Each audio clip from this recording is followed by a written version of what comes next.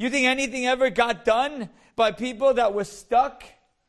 These first two, boldness and lightness, they say is both mitzvat aseh. Get up and do something good. It's when you want to do something good, you need a boldness and a lightness. You have to have that strength and that courage that says, I don't care what you say, and I don't care what I feel, I am doing it.